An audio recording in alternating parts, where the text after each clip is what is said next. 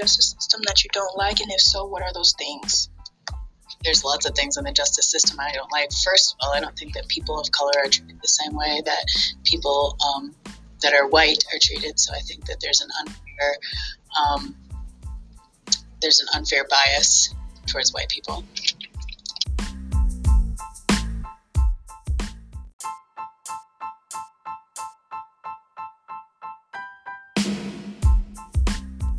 With this question, I was a little bit iffy about asking people because it is kind of like a open-ended question. But when she answered, it made me want to go into depth more about the question because she was very passionate about the questions that I was asking her. So it made me intrigued to know her answers.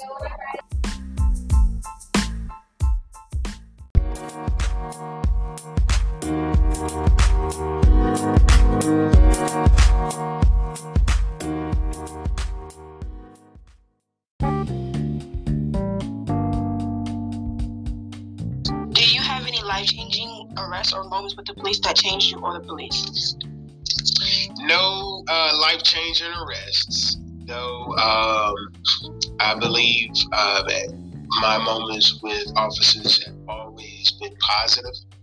And again, have always been in a situation where knowing that my officers are there to protect. And situations when there are those who get belligerent, but they get very upset. I think in all instances, we're all looking at situations to be better and to learn from mistakes or what have you. But in general, I think that our officers do what's best for everybody. With this question, I was kind of on both sides with his answer because there was a part of his answer that was when he said when people get belligerent and get upset with the cops, I do agree that they shouldn't do that because it just hurts the situation more than it helps it. But then I look at, you're a cop. You're supposed to get trained on this. So when a person gets belligerent or upset, in my personal opinion, I feel like you should somehow try to de-escalate the situation before it goes further than it needs to go. Because, again, I feel like you've been trained. These people that you stop, most likely they haven't been trained to maybe control their anger, or they haven't been trained to know, okay, when a cop stops you, you don't do this, this, and this. I mean, of course, everybody knows you don't need to argue back and forth with the cop. It just makes the cop more angry. It's certain things you don't do as a cop, but I also think it's certain things you don't do as a civilian.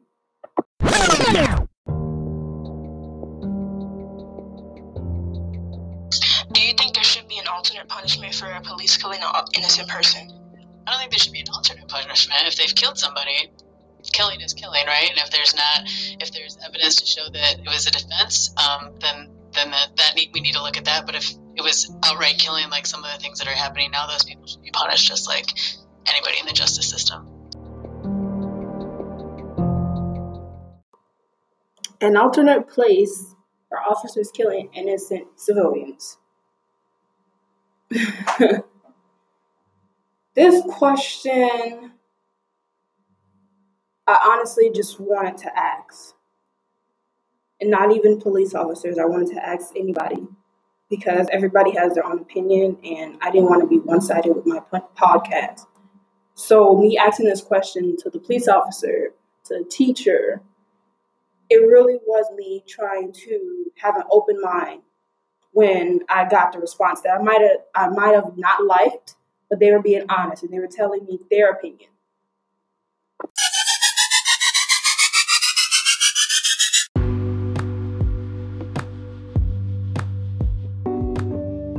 Do you think racial profiling is an issue? Why or why not? I certainly do think there's racial profiling. I think that that people make judgments based on skin all the time, whether it's a police officer or an ATF agent or someone at the airport or anybody of color. I think there's racial profiling.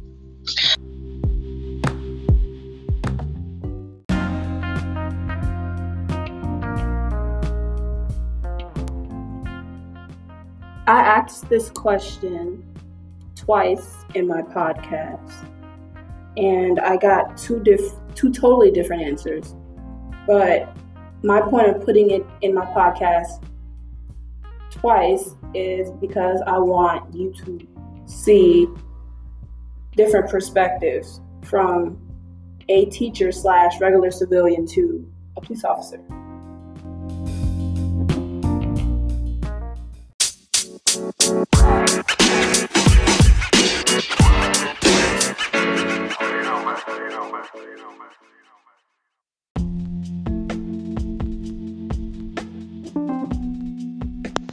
In your opinion, how can the system prevent sexual abuse in prison?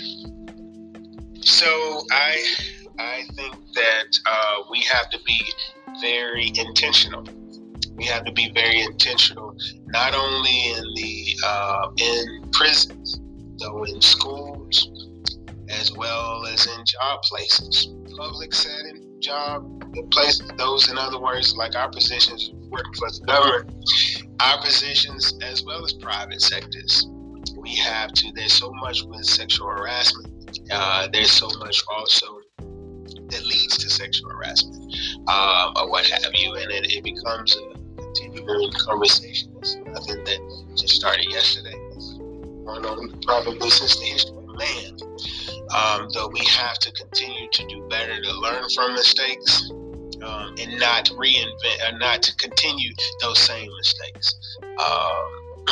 That, not continue the same things that we have been put in place. I think when those things come up, I think maximum penalty to any of those who do anything to hurt children, do anything to hurt the innocent.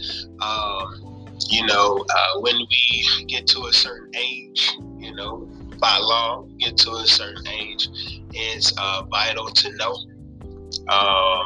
to know where you are, and to have, and it should almost, in other words, many times we sign declarations. When you get a license, you have to sign to say you understand the laws of that license. You sign for a home, you have to, when you get a home, you have to sign for it. When you get a car, you have to sign for it. Maybe it's a situation where when we get to a certain age, there's a document that is there. Do you understand what this means to become 18? Do you understand what this means as you're now maturing into adulthood?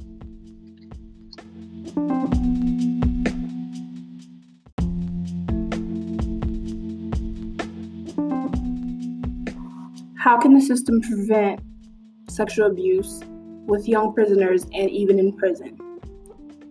I have done this twice because I had so much to say on this topic, and it's hard to fit it in to a few minutes. But Ms. Williams showed me this show on Netflix, and it kind of opened my eyes to this question. It made me look at, what happens in prison, and it made me also think about there are people that are, not even are 20 and 30 getting sexual abuse. And the story, he was a little bit mental, you can tell, and they put him in regular society. And of course he was about maybe 16. And it was still kind of, when I was watching this, it kind of made you want to cry, because you can clearly see this little boy, he's mentally ill, and he wasn't even there when this quote-unquote crime took place, and he was the only one who got sent to prison because he was the oldest. And the first or second day, maybe week, I don't know the timeline, he got beat and he got sexually abused. And the officer or correctional officer just let it happen. I don't know why he let it happen, but it was very, I would say, confusing, all the emotions you could think. Because it's like you have this little boy, you see he's 16 or even younger, and you're supposed to be the person who is like, no, you can't do that. You're a little, to the older gentleman. And he just let it happen. And I didn't realize he got sexually abused until he went to, I guess, the nurse in the jail, in the prison. And it was just very sad to see what took place. And it made me realize nobody has to go through that. I feel like that is a really important topic that should be brought up when it pertains to the prison system, because I feel like that is a huge issue. Because if you have a 13-year-old, or even a 12-year-old, or even a 9-year-old going to prison, and that happens, because I know in Just Mercy that did happen. If they weren't sexually abused, they were beaten. And it's a bad situation.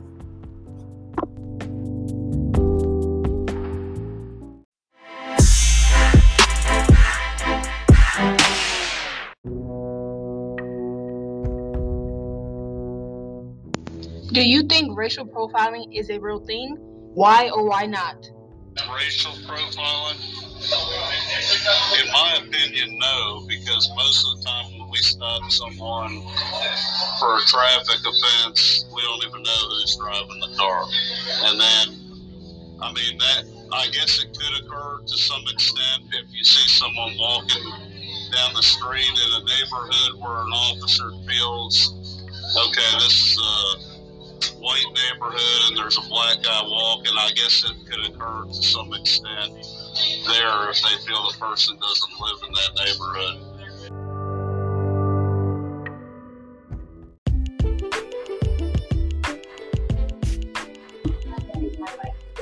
In this interview, I was a little bit thrown off and surprised by his answer. But as an interviewer, you have to keep your cool. Not saying that I was upset. It was just very new to me to hear someone say it's not a real thing.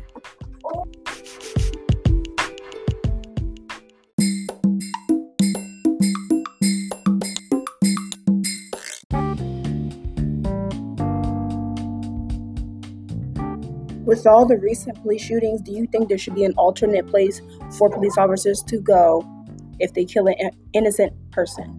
It may not be alternate. It may be the fact that they're not trained in a sense on a regular basis.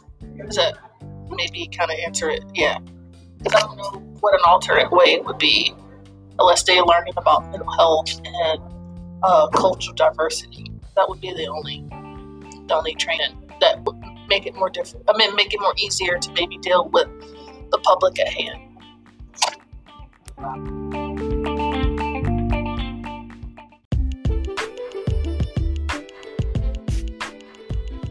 With this question, I realized that it was kind of misleading, or I would say confusing, because a police officer killing an innocent person, in my opinion, there wouldn't be an alternate place. But I felt like it was a good question because that's coming from a perspective that I think is just one-sided. So me asking this question to a police officer, I wanted to get maybe, I would say, a positive or a, like I said at the question, an alternate answer to this question.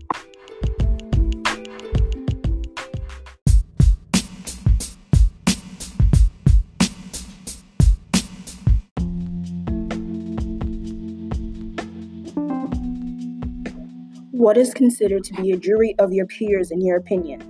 What's considered to be a jury of my peers? I think it becomes a situation where this system that we have in place where it's randomized, I think it's good. I think where each lawyer can interview the jurors, I think that system that we have in place is what it is in terms of the randomization. It is randomized from a specific area. I do think, though, that we have to remember where a crime is committed. So we have a crime that's committed in a rural setting where 90% of all those who are in that area are Caucasian. Then we have to think about the jurors that are in that particular area. And many times, we say that it be profiled in a certain way because the entire jury is white. And it is a black man, for instance, that is on trial.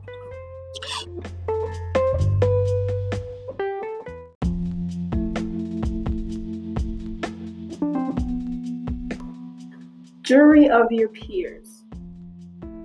I talked to multiple people about this question off the air, and I got different types of answers.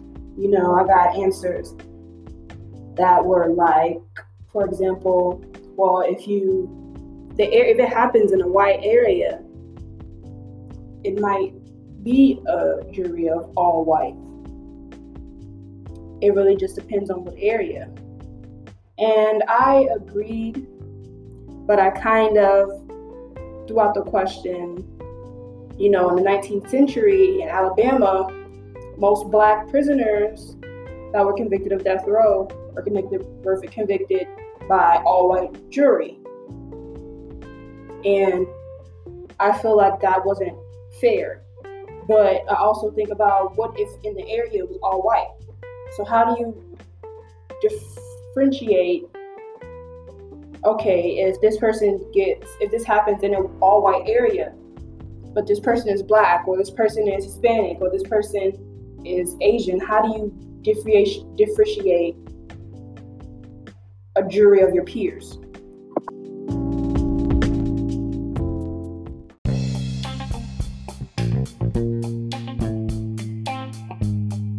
What are some things in the justice system that you would like to see change? Things in the justice system that I would like to see changed. I think that we, like I mentioned before, in terms of looking at mental health, I think we want to make sure we have the best to look at mental health to support. I think more psychologists to work with police officers, more psychologists and psychiatrists to work with judges, to work with jurors, to understand the behavioral health and mental health. The mental health. What we're doing now, a lot of times each week we hear from behavioral health. Today, you hear from concussion specialists, but what many of what they're talking about is stress. Right. Much of what they're talking about is stress and how to cope with stress. Those who can support that, I think that's a huge undertaking. I think that we should go into. You even see now more pastors. You see more teachers that are stressed. You see more doctors who are stressed and becoming suicidal. We've always had entertainers and we've always had athletes, professional athletes that have been stressed as they gain more money and finances and everything else, and they have agents to support them. But I think more with behavioral health, I think to support the system, I think it's definitely do us a lot to move forward. And it starts when we're young, knowing that even one teacher can change the full trajectory of a child. It is huge. It is very, very big. So being prepared for that, I think we work hand in hand with the justice system as educators on a daily basis, doing what we're doing now. Everyone talks about how to support, because you all, 10 years from now, you all will be our lawyers, you all will be our police officers, our doctors, and so the changes, I think, more mental, more behavioral health, spending resources in that direction, so that we're able to cope with the stresses of life. We're able to cope with crises that happen. We're here on this earth now, but every single one of us at some point will pass away. Even if that means early, if that means on time, if that means we live to see 160 years old. So who knows, with medicine in the future, we may live that long. So whatever that is. But how do we cope with that? With those who are close to pass away. Many times, when we have any kind of crisis, it could be an accident happen, or a huge bad accident in any kind of situation where in an instant, it becomes a crisis. Right. How do we deal with it? To not take the others' lives, Right. You know what I mean? Not to take other people down with you, so you're not just randomly pulling a gun out and shooting folks. I think it becomes more. We have to do more on the front end of it, educate on the front end of it, so that we're not cleaning up on the back end of it. Right.